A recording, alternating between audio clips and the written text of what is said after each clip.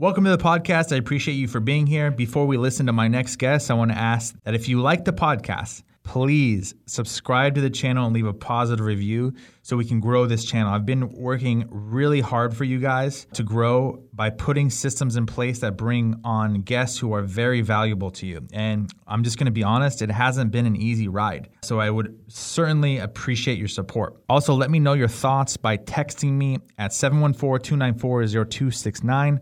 Again, 714-294-0269. Last time, 714-294-0269 to ask about details and to receive future podcasts directly to your cell phone. Let's continue with the podcast.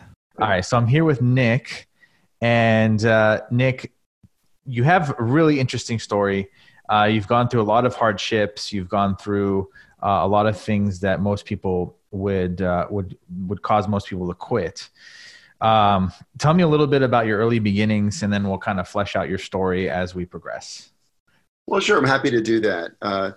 Thanks. And look, I don't think it's we'll get to the end where there's some special challenges that I've had to confront recently. But I think like anyone, you always, it's interesting. I do believe there's an attitude about perseverance.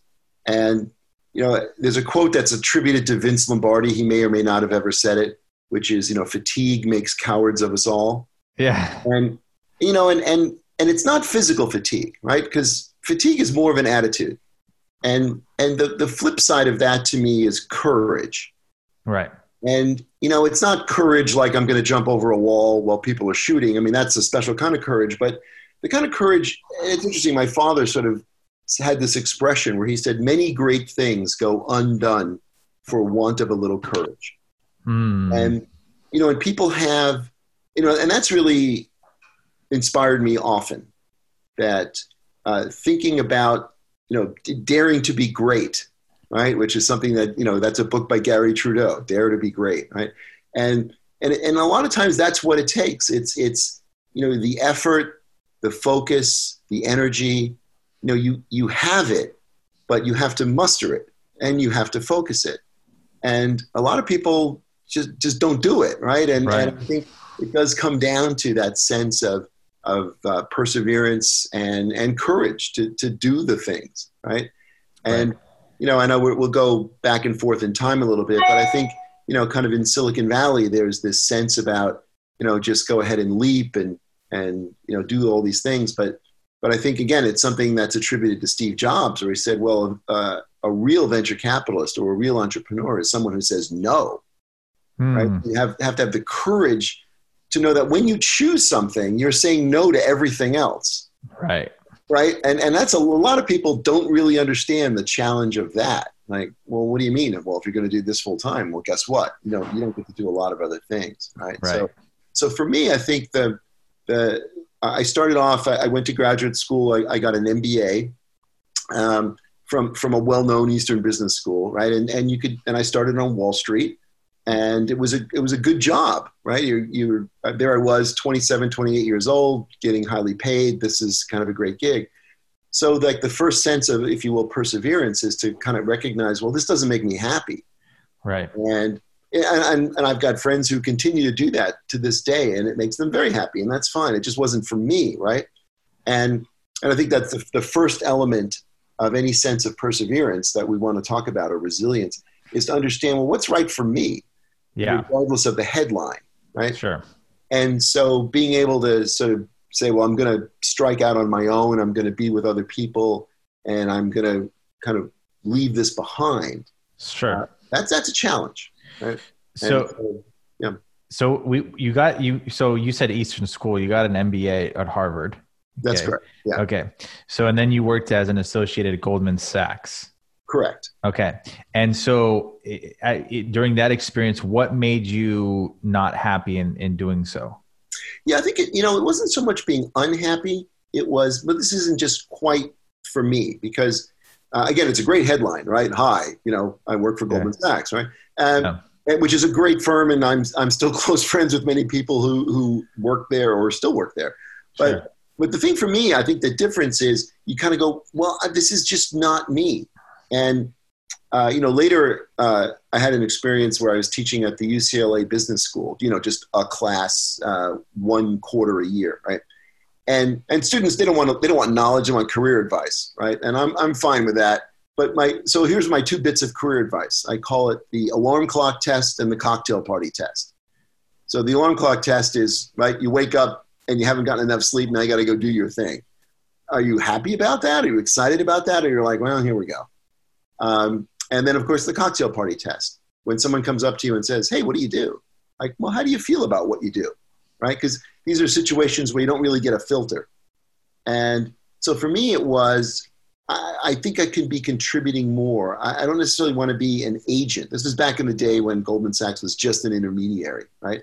So, okay, fine. I'm helping other people do interesting things, important things with the capital that we're raising for them.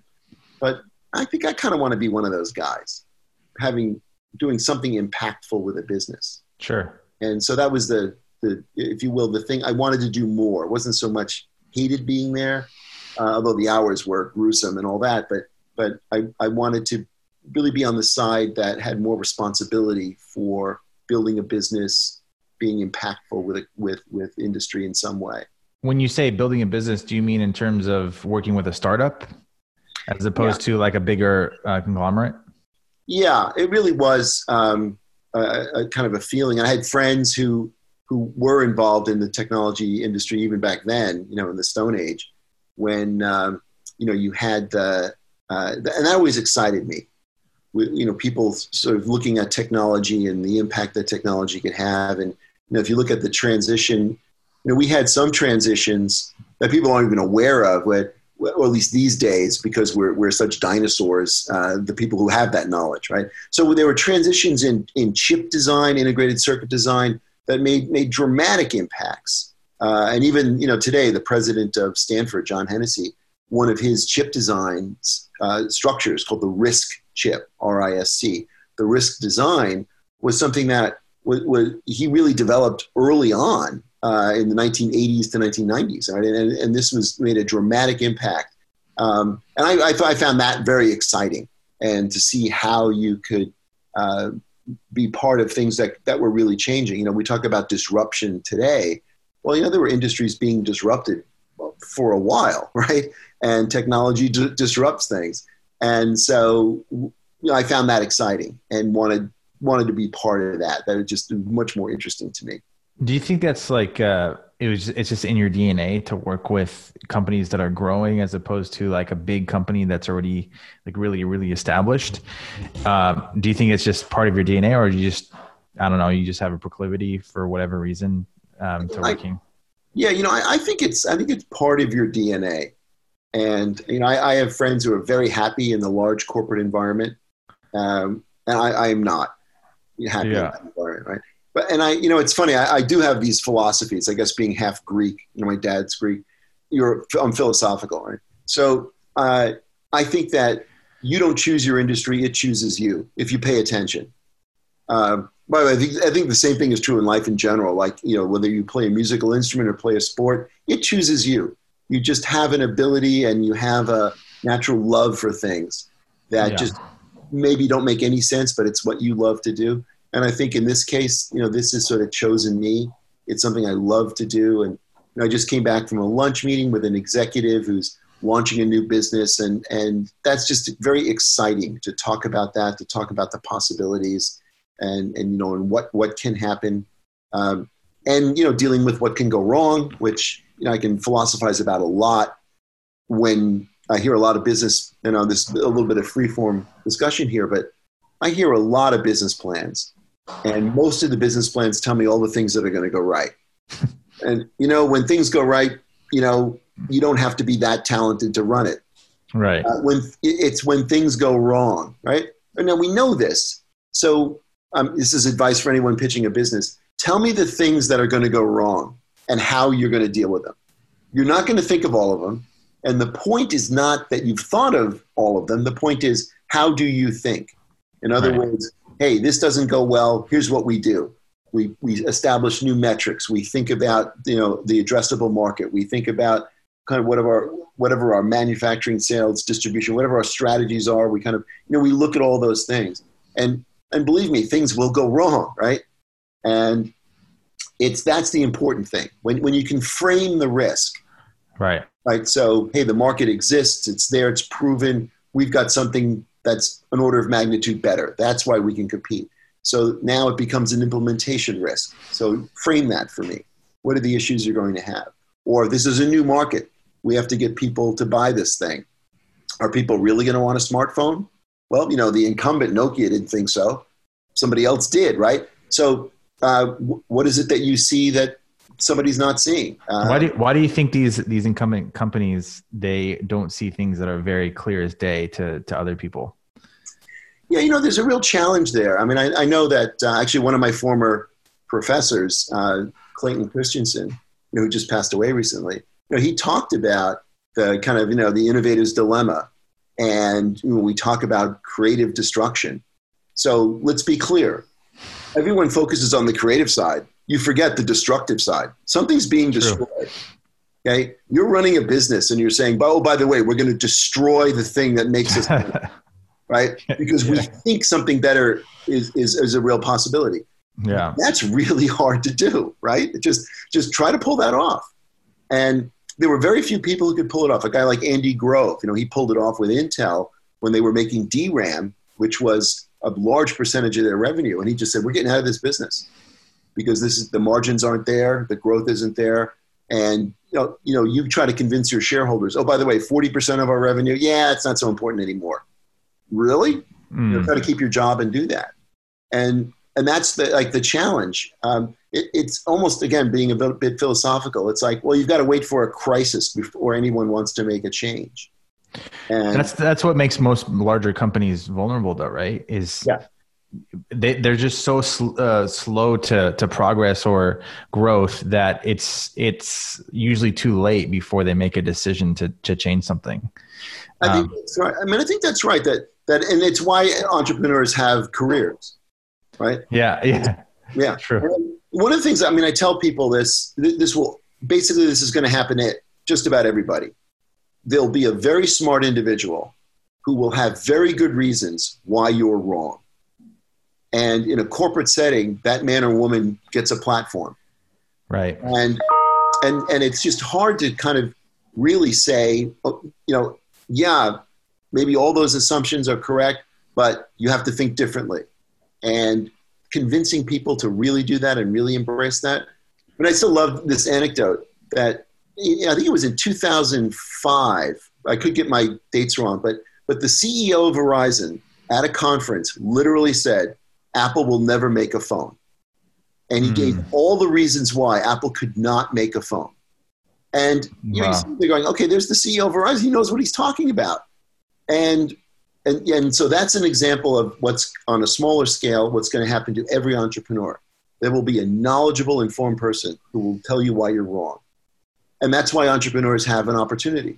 Well, it's kind of like the going through the venture process as an entrepreneur. It's like when you're in front of like a venture capitalist or a family office or whatever have you.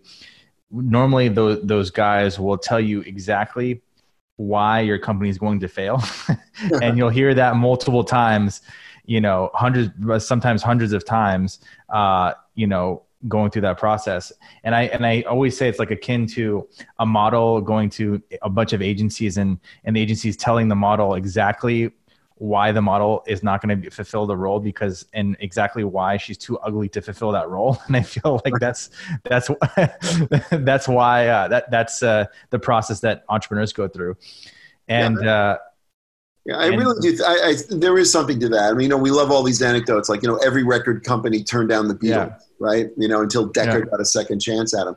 And there's all those kinds of anecdotes, and it's all true, right? And there comes, and we've already actually at lunch we were just talking about this, like how many great opportunities really just never got developed because there was just too much. We'll call it too many barriers that existed that really maybe not don't exist today. So for instance, look at them, and I love to tell these examples where you had, if you came to me and say, well, I'm going to compete as a razor blade company, right? I'm going to compete with Gillette and with Schick.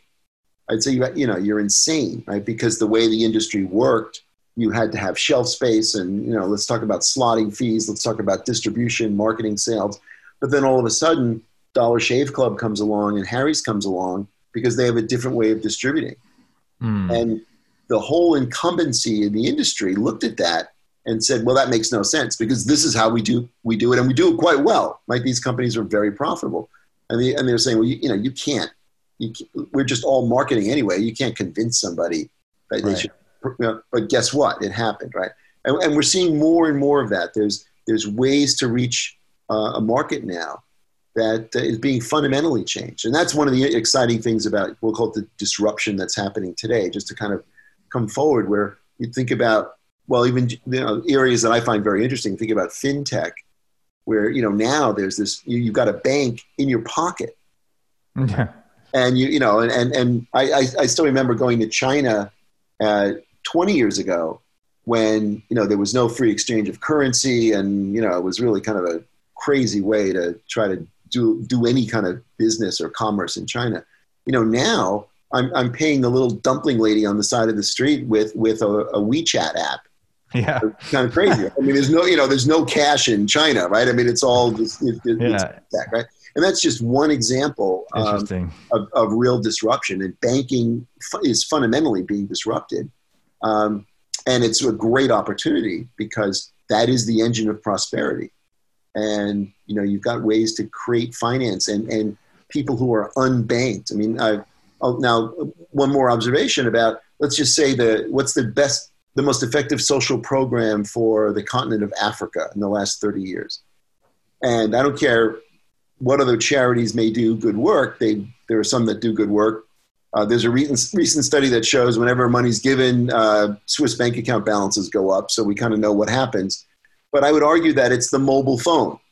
And the reason for that is you have unprecedented communication, but commerce and banking that is now enabled by people that would never otherwise be able to do that because of the infrastructure that's lacking there. So you have fishermen that can now be out on their boats and know where the best prices are for the fish they're going to bring in.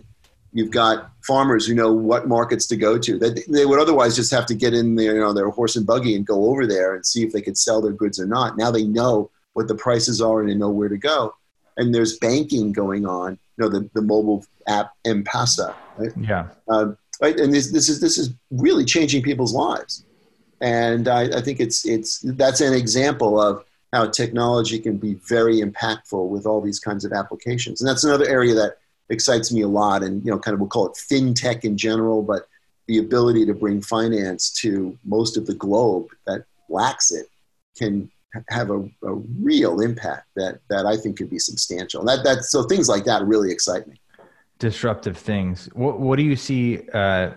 What in the fintech field do you see being disruptive in the future? Well, I think first and foremost, banking infrastructure, literally, bricks and mortar, right? That is seemingly unnecessary. Mm-hmm. And then you have the movement of cash across borders, which not too long ago was really difficult, challenging to do. In many cases, almost impossible to do. Now you're seeing sort of a seamless transition. So you're seeing, the movement of capital, that capital now being available for investment and other purposes. And, we've seen it obviously with Ant Financial and Alipay in China, but we're seeing it with PayPal here in the United States, where they're understanding that there's a cash accumulation that can happen. And all of a sudden, you've got people with capital in very different sources, and that spirals into financial services and other things that are now available to many more people. And then you layer on top of that the knowledge that you have about any particular borrower, where you now understand much more about that borrower. So there's timing, efficacy, a broader market that's applicable. A lot of those things I find really interesting, and it can be truly disruptive. So you have unbanked people that have a way to accumulate cash and use that cash. Business becomes more efficient. A lot of very good things happen when people have availability of credit and availability to capital, and this is driving that. Yeah, it's pretty extraordinary what's coming out lately. Like things like Cash App and things of that nature. Mhm. Uh, and so, okay, any other field besides banking, you see this making being technology being very disruptive? Well, it's interesting. I do want to temper what we mean by disruption. I actually wrote an article a few months ago that said, well, if you really want to talk about disruption, go back not too long ago. And within a short span, like within a 20-year span, we had, the airplane, the automobile, True. we had the first vaccines, we had the telephone, we had the radio, we had all of this in a very short amount of time. And now that's disruptive. That changed people's lives in a dramatic fashion. The electrical grid, all that is it's just like within a 30-year period. And so that's real disruption. Right? So sometimes I sort of get cynical and I go, okay, you're going to deliver somebody's groceries more efficiently. Okay, fine. But that's maybe a company's being disrupted. And I think that's my point. Companies may be disrupted. Maybe there are some incumbents being disrupted by newcomers, but how are you disrupting society?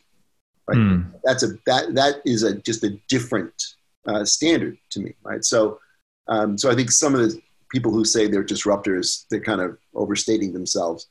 But when I look at fintech and I think, okay, global capitalization, that is a disruptive engine because that enables people to be very creative and do very specific things that would otherwise not be even be possible. But other areas, an area that I spend a lot of time in, I have some training in artificial intelligence and in computer science. And so artificial intelligence is a tool. And so when people say artificial intelligence is disrupting things, yes, it is. And it can be a very effective tool. I'm more of an optimist on a tool to make people better. I don't think it's coming for 50% of all attorneys' jobs or things like that, which I read about. Very credible studies have, are kind of draconian as to what machine automation can do. I'm a little bit more sanguine on a symbiotic relationship, and I think that. And for instance, I have a nephew who works in the medical field, and suddenly he is a much better radiologist because an AI tool that's looked at a million scans can help him, be more effective. But he still has to deal with the patient, right? And so it raises the bar for people. In drug discovery, another area that I've written about recently, where tools for artificial intelligence, but for other honestly other cryptography tools are it's a fascinating field where we can see what's really causal in sort of disease and drug development. So I think that. Yeah, I love that. I love that aspect of what's being done in healthcare for sure. Yeah. Because you said the operative word is causal. What causes certain ailments, and Right. a lot of these ailments aren't addressed at the root cause, Right. which is unfortunate. And I think that's how most healthcare is run. Do you to some extent agree with that? I do. Yeah. And I think that looking for efficiencies, but looking for knowledge and areas, and here's a couple of areas, right? So the coronavirus, right, which is getting a lot of attention. Well, there's a lot of knowledge and database that exists around these kinds of viruses, and I know Gilead had tried to address a coronavirus in the past. They have a database, and they're wondering whether or not it can be effective here, and whether or not it is. You'd like to see those tools there that can be more readily available. Another area, when we look at Alzheimer's disease, one of the issues in treating Alzheimer's disease, as some people know, is, there's the blood-brain barrier.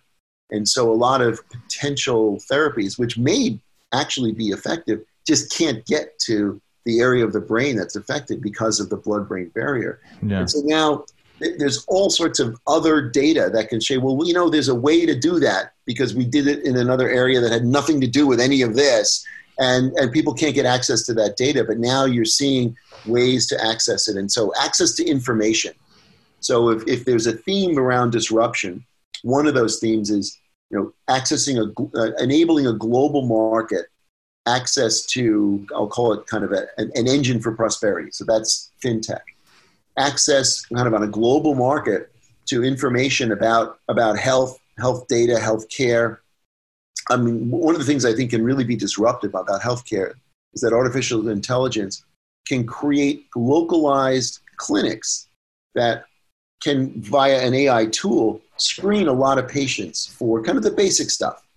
Right? As you know, emergency rooms are clogged. You don't necessarily have access to a lot of care, but you can go to a place. There's a lot of processing that can go through, and the handful that really need attention can be directed to that attention. But most people can be diagnosed and treated, fairly effectively for most things.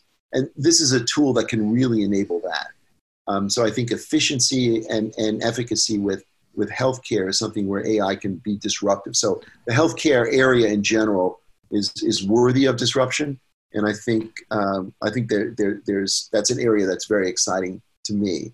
It's such a slow moving industry as well. Yeah, so here's an example. Slow moving, and because we want to do a double blind trial to really understand kind of causality. But I brought this up in the article where you'd say, okay, we know that obesity can lead to diabetes. We also know that vitamin D deficiency can lead to obesity. We've seen these in studies. So does vitamin D deficiency lead to diabetes? We don't know. Right? And you look at it and say, okay, there should be a way to look at all this data and not have to do a 5-year trial to figure that out, right? Because there are people who can really benefit, right? So there's an unmet medical need, and we have a standard of trial and a standard of care. But I'm saying, okay, we need to disrupt that, because we just can't wait so many years before somebody figures out, all that data that we sensed was true. Well, it's actually true. I'd like to see more efficacy with that. There's this doctor, I think it was Dr. Merrick, but he discovered a cure for sepsis, and I believe it's Dr. Merrick, and it was intravenous vitamin C along with some like steroid, and he was finding that in like 90% of circumstances, he was able to cure people of sepsis, and these people would normally die. There was one situation where there was a guy who was mentally, he checked out with this particular circumstance because he knew this guy had very little chance. So he's like, might as well try this other intravenous vitamin C. He did that, and the guy was alive the next day, and now they treat all their patients in that particular hospital. But there's a lot of people out there that are, and he's a MD, but there's a lot of people out there that are kind of disparaging him in a sense, because they're saying, the clinical trials haven't been done, and he's like saving lives. So that's and there's, and I certainly don't want to put down the value of a true double-blind clinical trial. Oh, of course, yeah. Right? But we had the example. I mean, Genentech went through this because they developed a treatment for breast cancer. One of the initial treatment that had real efficacy, and the FDA is like, well, got to go through all these trials, before we can approve anything. There are women who are dying, and you're too young to remember this, but there were people picketing, rightfully so, in front of Genentech, and the poor Genentech CEO is being vilified, and he's like, well, I can't do anything. These are the rules, and I can't violate those rules if I'm going to be in this industry. And finally, they said, well, gee, like you say, people are dying. Maybe we should think differently about this. Yeah. Right? And so I'd like to see, real tools in people's hands that can help. So I think that's another area that's particularly interesting to me. Really quick, because it's just a thought that just jumped in my head, but we'll jump to, after this, we'll jump to like more of your story. Yeah. But when you say that a lot of your friends at the Goldman Sachs enjoy their jobs, would you say most of them enjoy their jobs? Because this is kind of, a tangent a little bit, but what I find is that 70-80% of people do not enjoy their jobs. Yeah, and I don't think that's specific to Goldman Sachs. But you're right. I think that there is the quote about living lives of quiet desperation, right? Yeah. And I certainly have many of my attorney friends who I would say don't really necessarily love their job either. But, to comment on that, I mean, you do find that, and maybe this gets down to courage as well, but it's very difficult when you're being paid pretty highly. You have responsibilities, financial responsibilities. Maybe you have a spouse, children, whatever it is. And suddenly the idea of changing, whatever your income level is, right? It doesn't matter. I mean, you're going to potentially impact that income. And it's a real risk and it's a real challenge to do. I think that it's not easy. And so, some people, maybe most people say, well, I'll just accept these circumstances because it kind of keeps my family supported and it's what I choose to do. For those who don't have that constraint, I think many people, we fear change, right? And when you sit down and say, well, what do I really want to do? I think it gets confusing for people. They don't necessarily know how to answer that.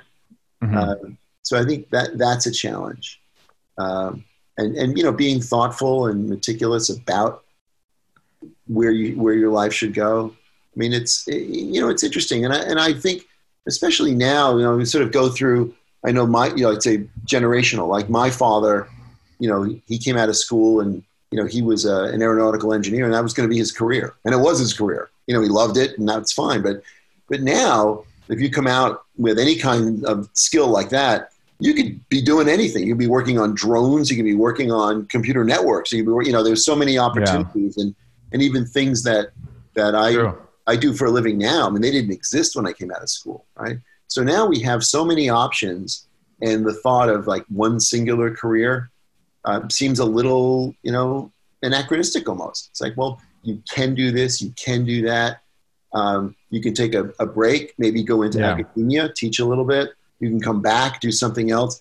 So there are these vibrant opportunities. But again, opportunities, let's just go back to machine learning and artificial intelligence as a real applicable tool. That didn't exist not too long ago. Yeah. And, when I studied it in school, which was a long time ago, it was always just theoretical because we said, well, you could never have this kind of processing power and you could never have this much data, right? It just, in 1980, you just can't have it. So it's just a mathematical theory. Guess what? We now have that. Did you guys have? There wasn't a terabyte in the 80s. I'm sure. Yeah, right. I still remember. There's it's an anecdote when I guess one of the first IBM PCs had 256K of memory, right? Yeah. The Apple, right? 256K, and people were wondering, well, can you ever use all that memory? I mean, right? Yeah.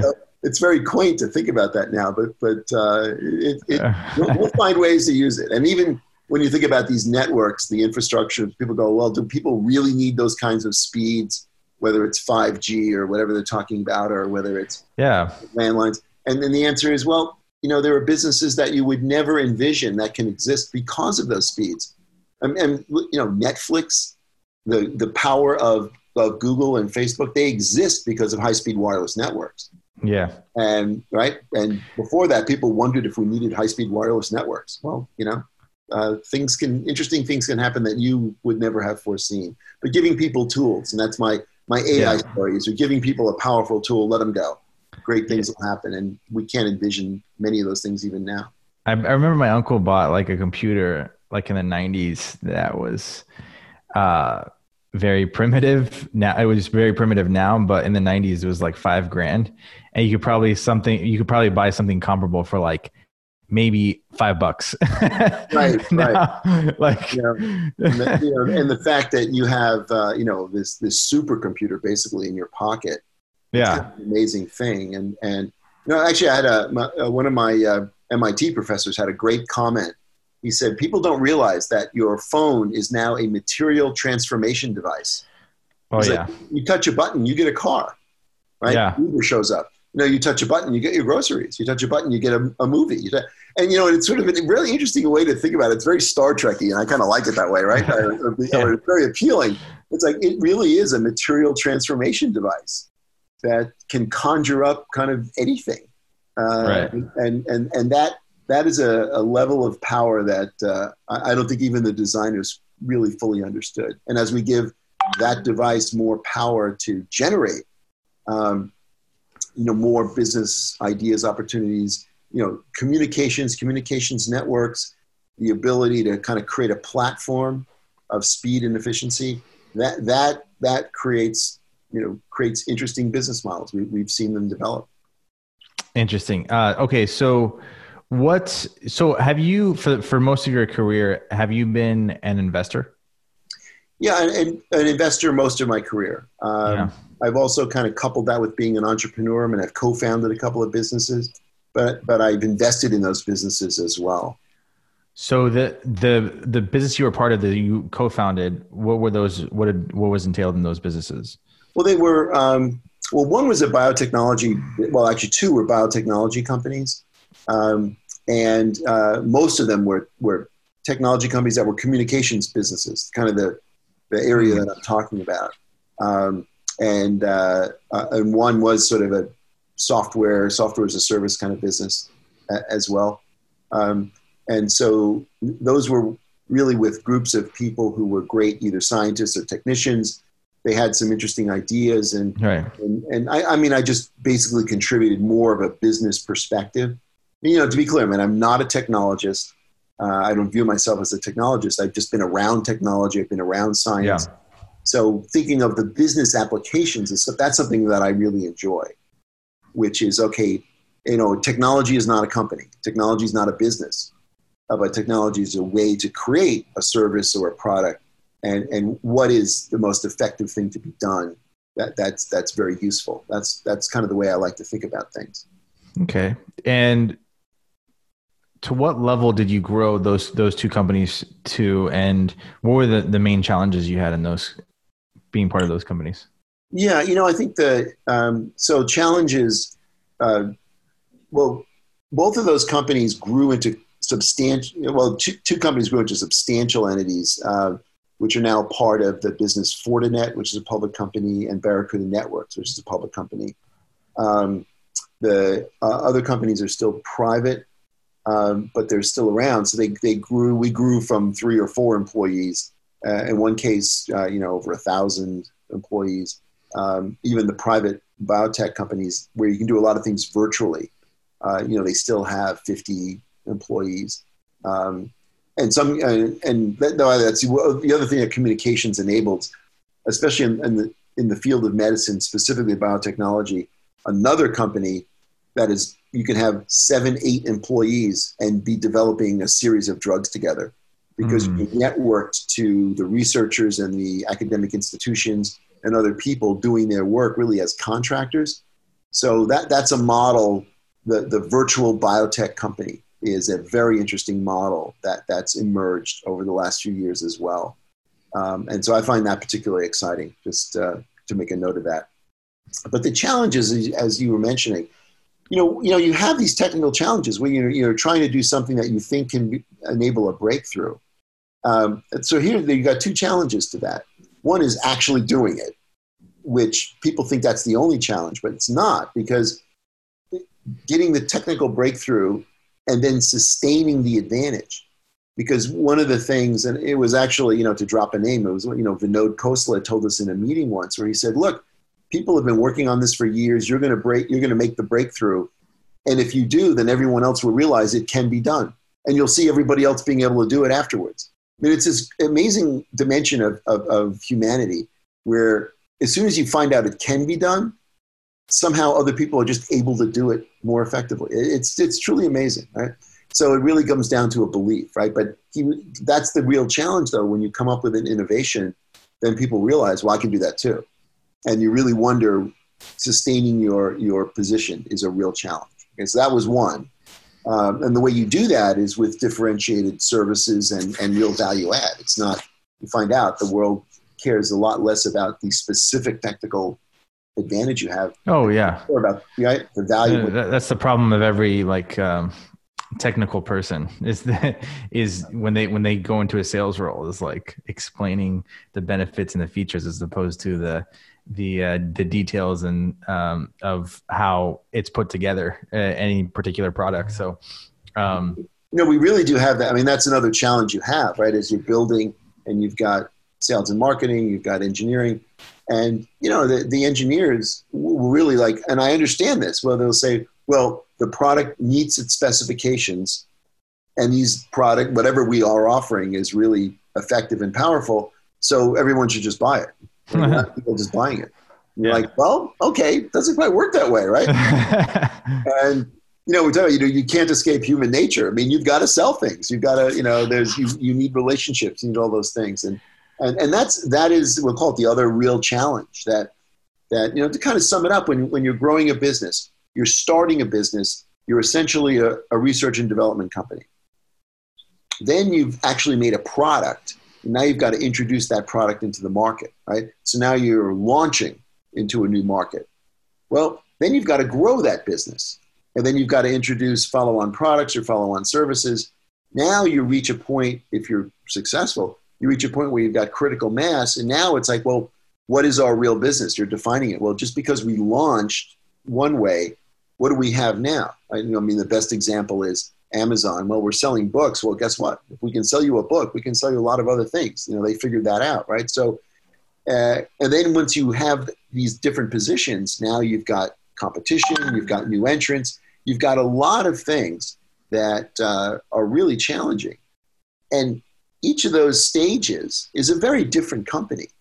And so think about managing that. It's one of the reasons why many CEOs are replaced. It's not because they lack competence at what they can do. It's just that you're given a new set of tasks that you've never done before. And it's very hard to be competent. And so someone like, these CEOs, we all know the banner names, but somebody like a Jeff Bezos or even Mark Zuckerberg or, Reed Hastings, any of these guys that could bring their companies through all these transitions and still be effective CEOs, pretty unique individuals. Many people do not do that. Really? You think so? Yeah, I think so. I really, it's a real, you manage a group of engineers doing research and development, now suddenly manage 5 product launches in 4 different continents and a marketing plan for that, and a staff of sales, marketing, distribution. Oh man, that's why. Yeah. Right? It's a very different set of skills, and people can grow into those for sure, and they have, right? But it's not easy, and these are great challenges to continue to manage that. And then my role was typically a board member. When you think, okay, do we need to transition management to different people? That's never easy, and you have to do it sometimes. You don't like doing it, but it's for the. It's very tough because these people have careers and they've developed their careers with you, and you have to sometimes let them go. Right, which is tough, right? It's really hard, and it takes a lot of fortitude to do that, and sometimes it is necessary sometimes, and you've gotten to know these people that chances are they're your friends as well, and you've gone through a lot. Now you've got to deliver a message that says, as skilled and accomplished as you are, and all the great things that you've accomplished right now, you've taken this company from an idea, on a PowerPoint slide, to 30 million of revenue. That's amazing. Except we don't think you can get this company to 250 million of revenue, and we need to do that. And you're not the guy. Oh man. Yeah. Right. Can they develop the skill set to do that, or is it just speed is everything, and we just need to find the person that has experience? Yeah, you really, the answer is kind of yes to both. And I think a lot of that comes down to, and one of the shortcomings, I think, when I fall into this category of people with great shortcomings in dealing with management teams, is you tend to become too passive. Like you show up for a board meeting, you listen attentively, you say what you hope are some relatively clever things, but that's not that helpful. Unless you get somebody to think about doing something differently, changing what they're doing, or thinking more deeply about what they're trying to do. Really coaching, really kind of, they call it mentoring, but you're really teaching, or you're trying to create an environment of learning. Probably it's a better way of putting it. And not enough people do that, who play those roles. There are not enough. I mean, I know board members who really try to do that. They're not that, unfortunately, they don't happen that often, but it's something that I'd say you can help teach people, and you should. Sometimes you find a limitation, and you really have to make a change. And sometimes other things are issues, but I would say that you can be more helpful. It's another, pick your board more carefully as well. These things really matter. One of the problems with the venture world is people buy their seats; they don't earn them. And I'm one of them. It's like, hey, I'm on your board because I invested X number of dollars, or my partners and I put that much in, so I get a board seat. Hooray! And who knows if I'm going to give you any value, right? And so, being able to really pick the right people, I think that's a shortcoming. Right. Definitely. Okay. So when did you have this problem with the SEC? You telling me about this previously. Yeah. And I want to be very open about that and what I can talk about.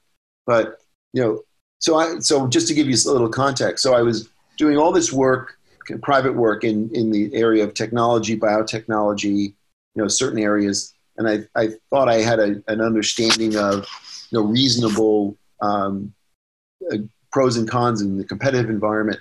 And I thought I can translate that very easily into a public equity investment fund. And I thought, well, I don't have to do any extra work, and I can get capital and fees, and it'll be great. What ended up happening is I ended up dealing with someone who was a fraudster. And he represented to me, he had capital, he had taken it from other people who were non-accredited investors, and he represented it to me as money that I could use for working capital to launch this business. And he didn't follow through on any of his promises, and it ended up being a disaster, because essentially I'm the CEO of this business, and there was investment capital that was misused, and I had no knowledge or intent. I assumed it was just working capital I could spend. Well, to these other people, it wasn't. They expected it to be invested in the markets. So that created all sorts of difficulty. And do you think that happens more often than we really know?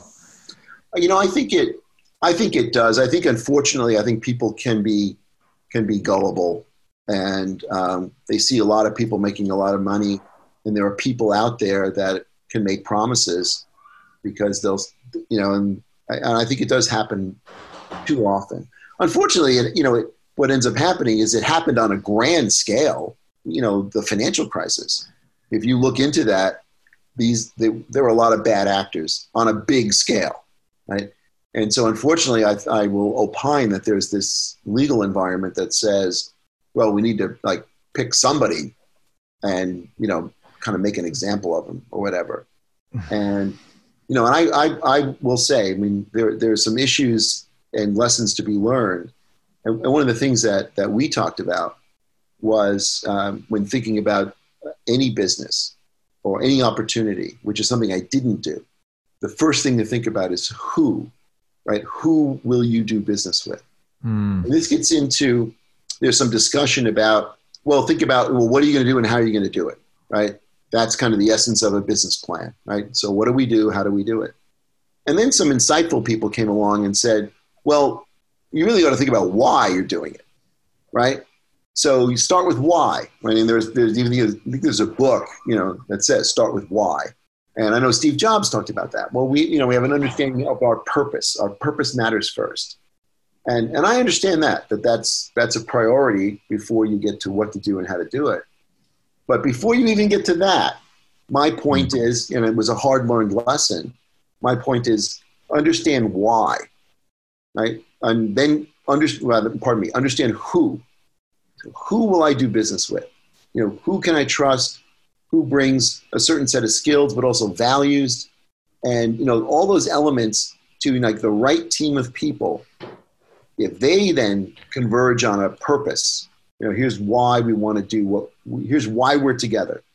We have a goal, a common goal, and the combination of what we believe in, who we trust, what our values are, that's going to lead us to find the most effective way to figure out what to do and how to do it. And so that's really, kind of the punchline to my personal experience, because I will tell you, a con man works very effectively because he gives you what you want. And you will, and this is one of the problems with I would say, entrepreneurship in general, like you have, blinders. Like, I want to do this. I feel a need to build this business. And sometimes you will just make too many compromises to get there. And most of those compromises don't necessarily cross a legal line, but you may not know you're crossing a legal line. I mean, I certainly have a tale of caution for anybody. But even crossing lines with employees, with customers. I mean, we hear some of this stuff going on, especially here in Silicon Valley. And I think that's a very real thing. They're very aggressive. We want to do this. Again, you can cross some real lines like they did in Theranos.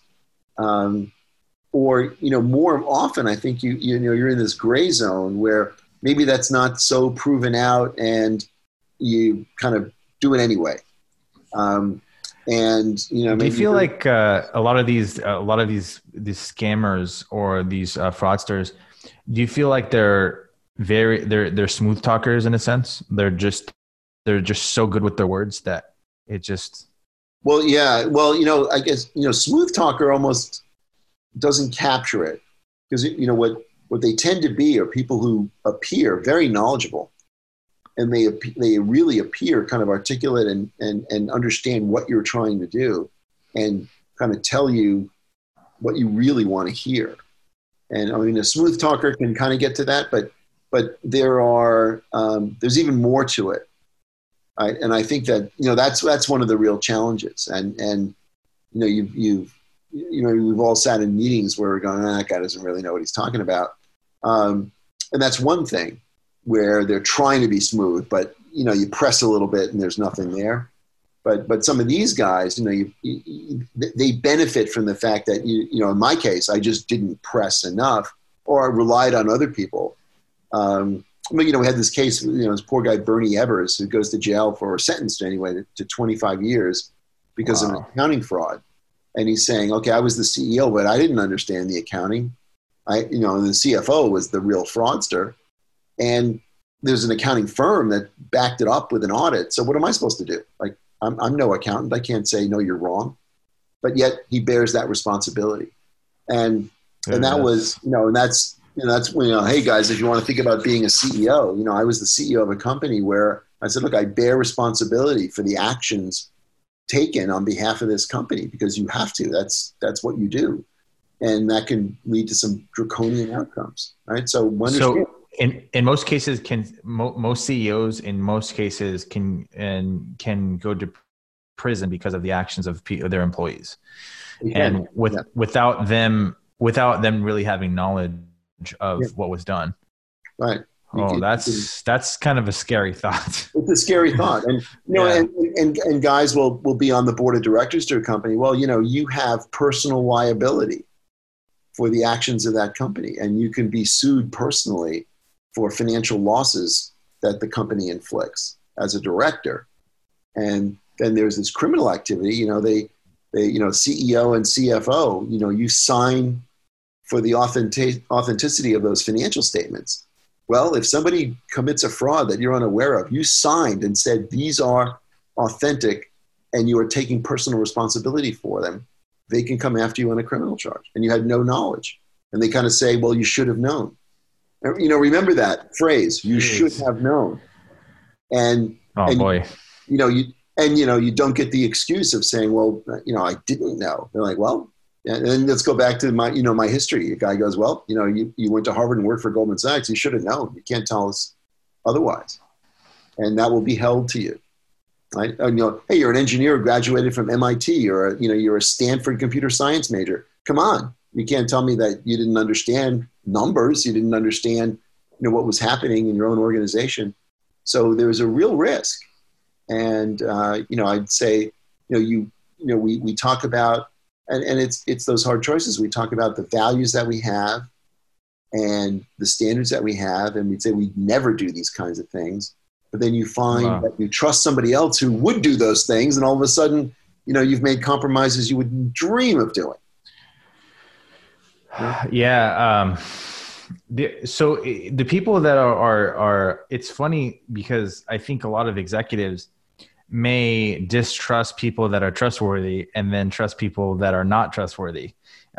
So, which makes no sense, but it's almost like the person that, you alluded to somebody being in the room and company goes, well, this person doesn't know what they're talking about. Well, it's almost, in a sense, you almost have to give that guy more of a chance because, maybe he's just super honest. I don't know. Well, and not like yeah, well, no, I think it's true. I mean, go back to the financial crisis, right? At both Lehman Brothers and Bear Stearns, right? So first at Bear Stearns, the guys who raised the concerns who said, hey, look, what are you guys doing? This is kind of crazy. This stuff is way too risky. Those guys got fired. Jesus. And the guy at Lehman Brothers who came to the CEO and he said, hey, we got to do something now. And that guy got fired. And so you're right. And it's human nature. And if there's a punchline to any of this, you cannot escape human nature. So be careful when we'll call it your desire to accept the rosy outcome and don't worry, everything will be fine. And you think, well, I'm giving people the benefit of the doubt. It's okay. They'll come through. I trust them and all that stuff, which we all like to do. And then when someone comes along and says, hey, this is going badly, and you've got to face it. Human nature wants us to avoid that. And in these extreme examples, the guys who were the truth tellers lost their jobs. So there's no incentive for anyone else to step up and say, oh, wait a minute, that guy's right. Right. So instead, in the financial crisis, you had a handful of outsiders and some people that I know who, they just kind of ran the numbers and said, this is insane. And they bet against it and, made a lot of money, obviously. But that's what the movie Big Short is based on. That's right. The Big Short. And it usually takes outsiders to figure it out. And just kind of the tale of the entrepreneur in general is you're the outsider. You're the guy that sees something that's an unmet need. You see something happening that the other guys, the incumbents, don't want to see, or they see it, but they don't want to make any decisions about it. And, you had the example, we're talking about the financial crisis, the investment banks who were saying, we just finished selling $20 billion worth of these notes 6 months ago. And now you're telling me they're worthless. Well, we're not going to go back and say that. Right? And well, guess what? Right? And, in my personal circumstance, like, well, wait, what do you mean? Like none of this is real. It's very hard to accept that. And then, and I'd say, unfortunately you sit there and go, well, I had no knowledge. I had no intent. So everything should be fine. Like, well, no, that's not fine. So going back to you bear the responsibility of most things. Why weren't more people arrested during 2008? That's a really good question that not a lot of people understand. Yeah. And there are people I've spoken to who work in the legal profession, as prosecutors, who've said, we've seen, explicit examples of crime being, that crimes that were committed. Right. And I don't know if you're too important to bring down. Look, I don't want to pick on him, but I'm going to pile on a little bit. So Elon Musk committed securities fraud. He said he had a buyout arranged at $420 a share for Tesla. He did not. He lied. He manipulated the stock price. And he lied to investors. He lied to the markets. He committed securities fraud. And they had a financial settlement. He wrote a big check, I think $50 million. And the company wrote a $50 million check. Well, that's that. Yeah. But, that was a pretty grand, that was a crime on a grand scale. I mean, I'm sorry, it just was. Those are the laws, right? Yeah. And then you got another guy that a couple $100,000 that, well, I didn't know about that. And like, well, you're a criminal too. Like, well, okay, all right. So why do you think some people get prosecuted more, thoroughly as opposed to, people like Elon Musk? Like why? I don't understand why it's everyone's not treated equally under the law. Well, there you go. That is actually the answer. Everyone's not treated equally under the law. And, and I think there are personal choices. People say, well, that guy is an easy target. I'll go after him. That person's not an easy target. If I go after him and I don't succeed, I lose my job. that does, these people are politicians, unfortunately. So, maybe we're all a little bit jaded, but, the law, politics, we've gone through an experience where we just saw, well, whatever happened, the first victim was truth and the pursuit of any kind of sense of truth, right? So everything is politicized. And I think, unfortunately, prosecutors act the same way. They're very political, and they pick something that they think is good for them. And they have a media advantage because it's very asymmetrical, because they can say whatever they want, and you're advised by your counsel, well, whatever you do, don't say anything. So they just make up a story and they put it out, and the narrative is a nice story, but it's just a narrative that they made up. And then you have no counterbalancing publicity. You can't say, wait a minute, that's not true, because you're advised, well, don't say anything, because we've got to deal with a legal process and a judge and all that. So you're treated with this asymmetrical information flow, and then people then get biased against you, and then you realize, I don't stand a chance. And people end up making what we call the least worst decision. It's like, well, nothing's going to be good here, but what's the way to minimize the damage? It makes you think, man. Like, politics is extremely dangerous. Dealing with the law is extremely dangerous, and just don't mess with it at all. Don't mess with it at all. I'm here to tell you, don't even think of gray. Don't even think of off-white. Yeah. It's very dangerous, because it does seem a bit capricious. If somebody wants to come after you, they will, and there's nothing you can do about it. If maybe somebody has an agenda against you, they don't like you for whatever reason, they can come after you, and it's completely fine under the law. It really is, and I think it was what George Bernard Shaw said, just give me, the most saintly person and 30 minutes of thorough investigation, and I'll deliver you a criminal. Oh. And, it's like, and when you think about, a standard for fraud, it's interesting. It's like, well, you promise people something that didn't exist, right? So then every entrepreneur is a fraudster, because, you give me money to deliver, like, let's say, so Steve Jobs and Steve Wozniak, give me money and I'll deliver you an Apple computer. It didn't exist. They had to make it. So were they frauds when they took the money? What if they didn't make it? Well, it's a failed business. Well, yeah, that's it. And we accept that. But the reality is, if I wanted to charge you with fraud, I guess I could, because it didn't exist. And you're trying to, you're trying to launch a business, and someone's saying, hey, you're saying all these things. Like, well, yeah, they'll all be in place once I launch. Well, you never launched. Yeah. Okay. Well, it didn't happen. Well, you were a fraud. Right. Well, yeah. So when you got in trouble with the SEC, were you Did they adjudicate that you were doing something nefarious at some point, or? No, I just settled out. I did a settlement, and it doesn't prevent me from doing any of the work that I normally do. Yeah, that's good. Yeah, so that was, and that was it, right?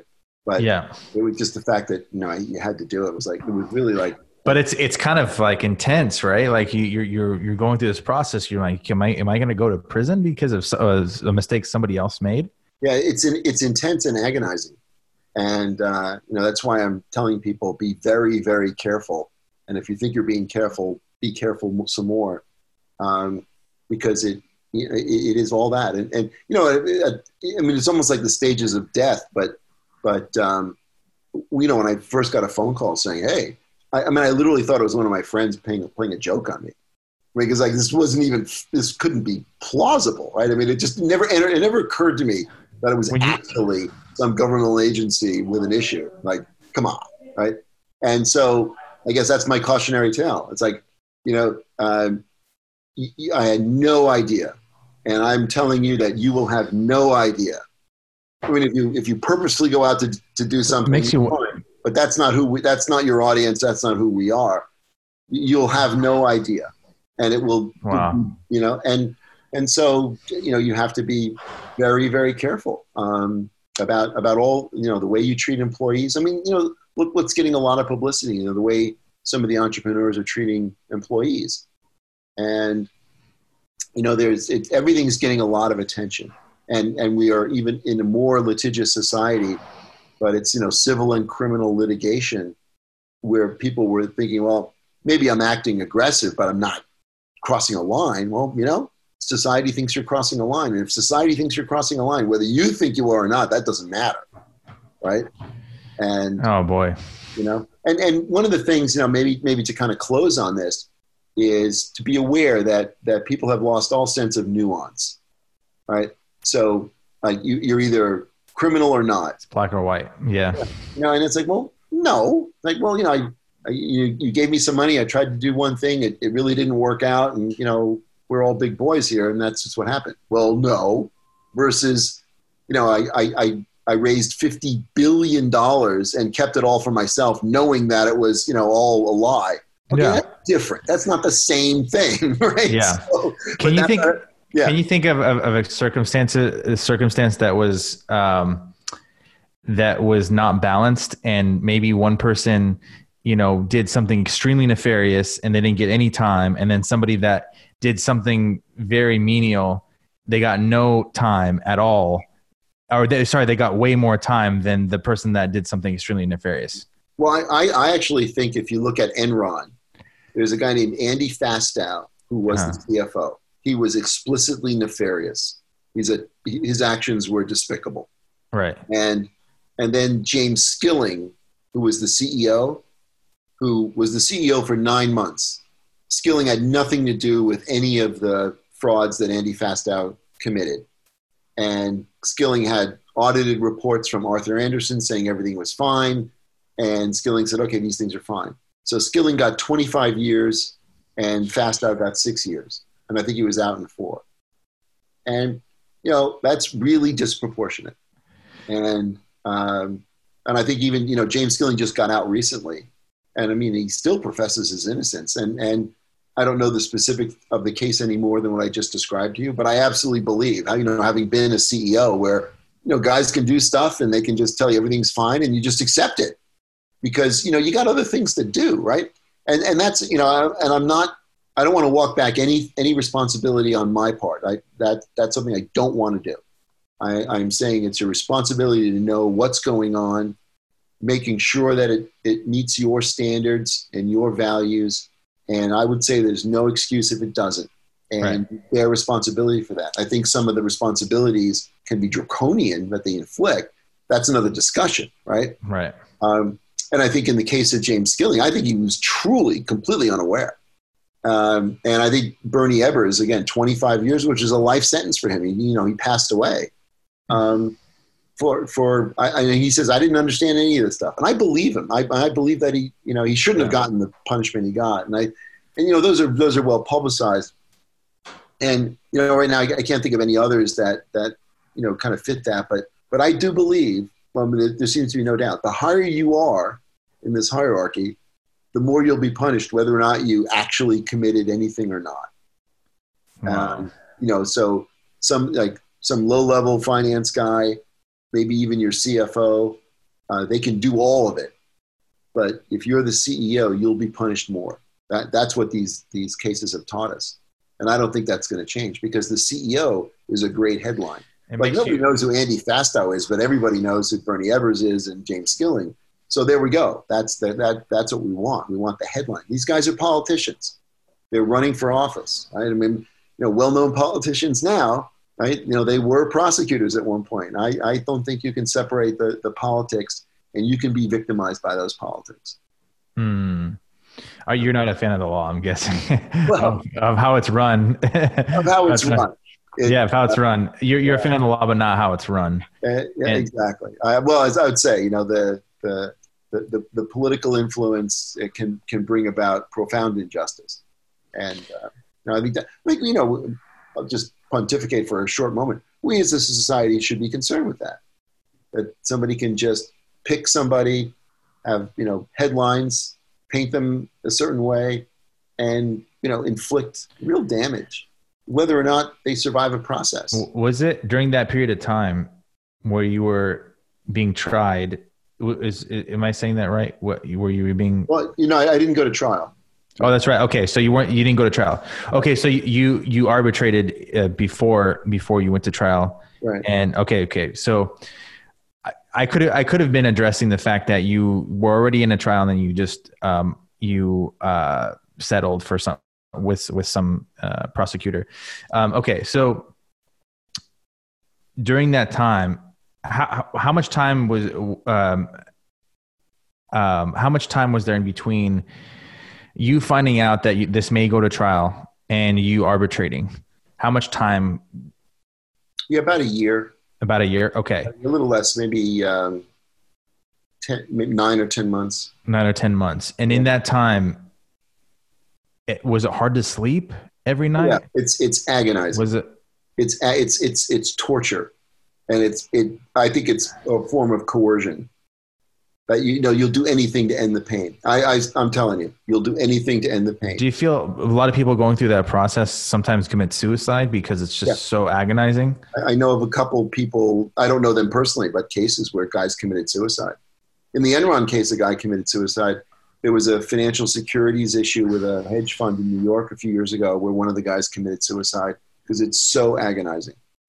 It really is. Can you explain that a little bit more? Like was it just hard to sleep? Or did you just have a knot in your stomach throughout the day? Like all of that. I mean, all of that. Yeah. It's really terrible. It's akin to a breakup, huh? Terrible experience. Yeah. And again, I think it's a form of coercion. What did you take out of the experience? Like after you realize it's not going to be tried. Yeah. Okay. And now. Yeah, I think, coming out of the experience, there's a few things. I mean, one is, okay, your reputation has been harmed. Maybe it's irreparable, but all you can worry about is the substance of the person that you are and focus on who I am and be the best person I can be. I know that maybe that sounds a little corny, but I think it's really true. Kind of control what you can control. So do the right thing, be the right person. Yeah. Right. It really, it matters. It really matters. Right. And then the other thing is I talked about, start with who, like whatever you're going to do, right. Start with who. And it really makes a difference. So to be clear, what happened was you partnered with this guy. He said he had a bunch of, I shouldn't talk about the case in any more detail. Oh, gotcha. Okay. I understand. Yeah. Okay. No problem. So what you learned is, just always focus on who you're working with. And and the other thing is, when understand because especially if you're an entrepreneur, we talked about this earlier, it's in your DNA where you really want to make something happen. Yeah. And I think that those motivations are genuinely pure. Like I'm not out for me. For the most part, most people are good people. Most people. Yeah. Most people are good people. And most people understand that, and that's why they get tricked. Because then the person that comes around goes, they know that most people are good people. Right. And so you can trick people more easily. Exactly. And one of the things I even for me, the people I did business with most of my career, we did it on a handshake. And I've partnered with firms that have invested tens of millions of dollars on a handshake. And it's like, the documentation will come later. I knew them well. They trusted me. I trusted them. Everything, things worked out. And so you kind of, unfortunately, because most people are good people, and I had the experience of all the people I worked with were really great people in terms of values and character, and we all trusted each other. So then if somebody enters that environment, you default to the way you've treated everyone else and thinking that that's how you're going to be treated. And that's sort of a cautionary tale that I have for people, which is to think about if you want something really badly and your motivations are pure and you really know that most people are good people, yet if somebody wants to take advantage of that, they simply can. And, kind of a punchline here is people do things because it's the right thing to do. Some people do things because they have the legal right to do them. Some people do them because they have the power to do them. And some people do them because I can just do this and get away with it, or try to. And understand what's really happening. And I think that was, that's something else I learned, right? It's like, well, to think about well, what's motivating this person? He's, says he wants to be part of a bigger business. Like, why? Like, what's going on? And I think delving into that and understanding the other side can really help you too. So I think learn some of those lessons as well. Yeah, absolutely. So what I gather from you is like, you're just a normal guy that got caught up in, activities that put you in a bad light, but you weren't really responsible for them, and you just got caught up in it. And it can happen to anyone, and almost makes you think like, should you grow a big business, or should that even be your focus? Because maybe it's really, really stressful, it seems. It can be. But I do want to make one thing very clear. Yeah. I'm taking responsibility for all the actions that occurred. I'm the CEO. I am responsible. Right. And I believe that that's a standard that everyone should have.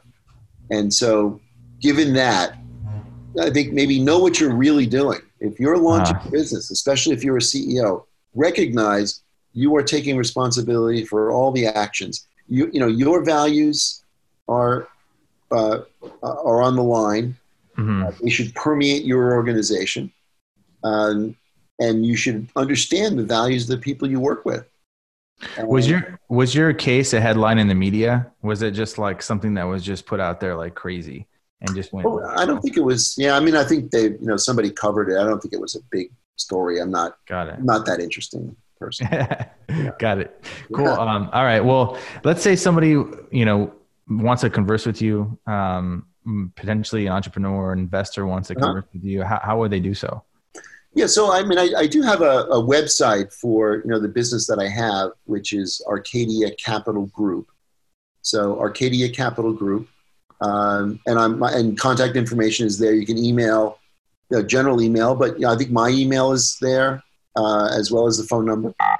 And I'm happy to have people, contact me. I think fundamentally, I would like to help as many people as I can. I think the other thing that came out of this is I want to help mentor, teach, whatever I can do, coach, so they can reach the website and contact me there. Maybe what you went through, was a blessing in a sense, because it maybe made you a better person overall.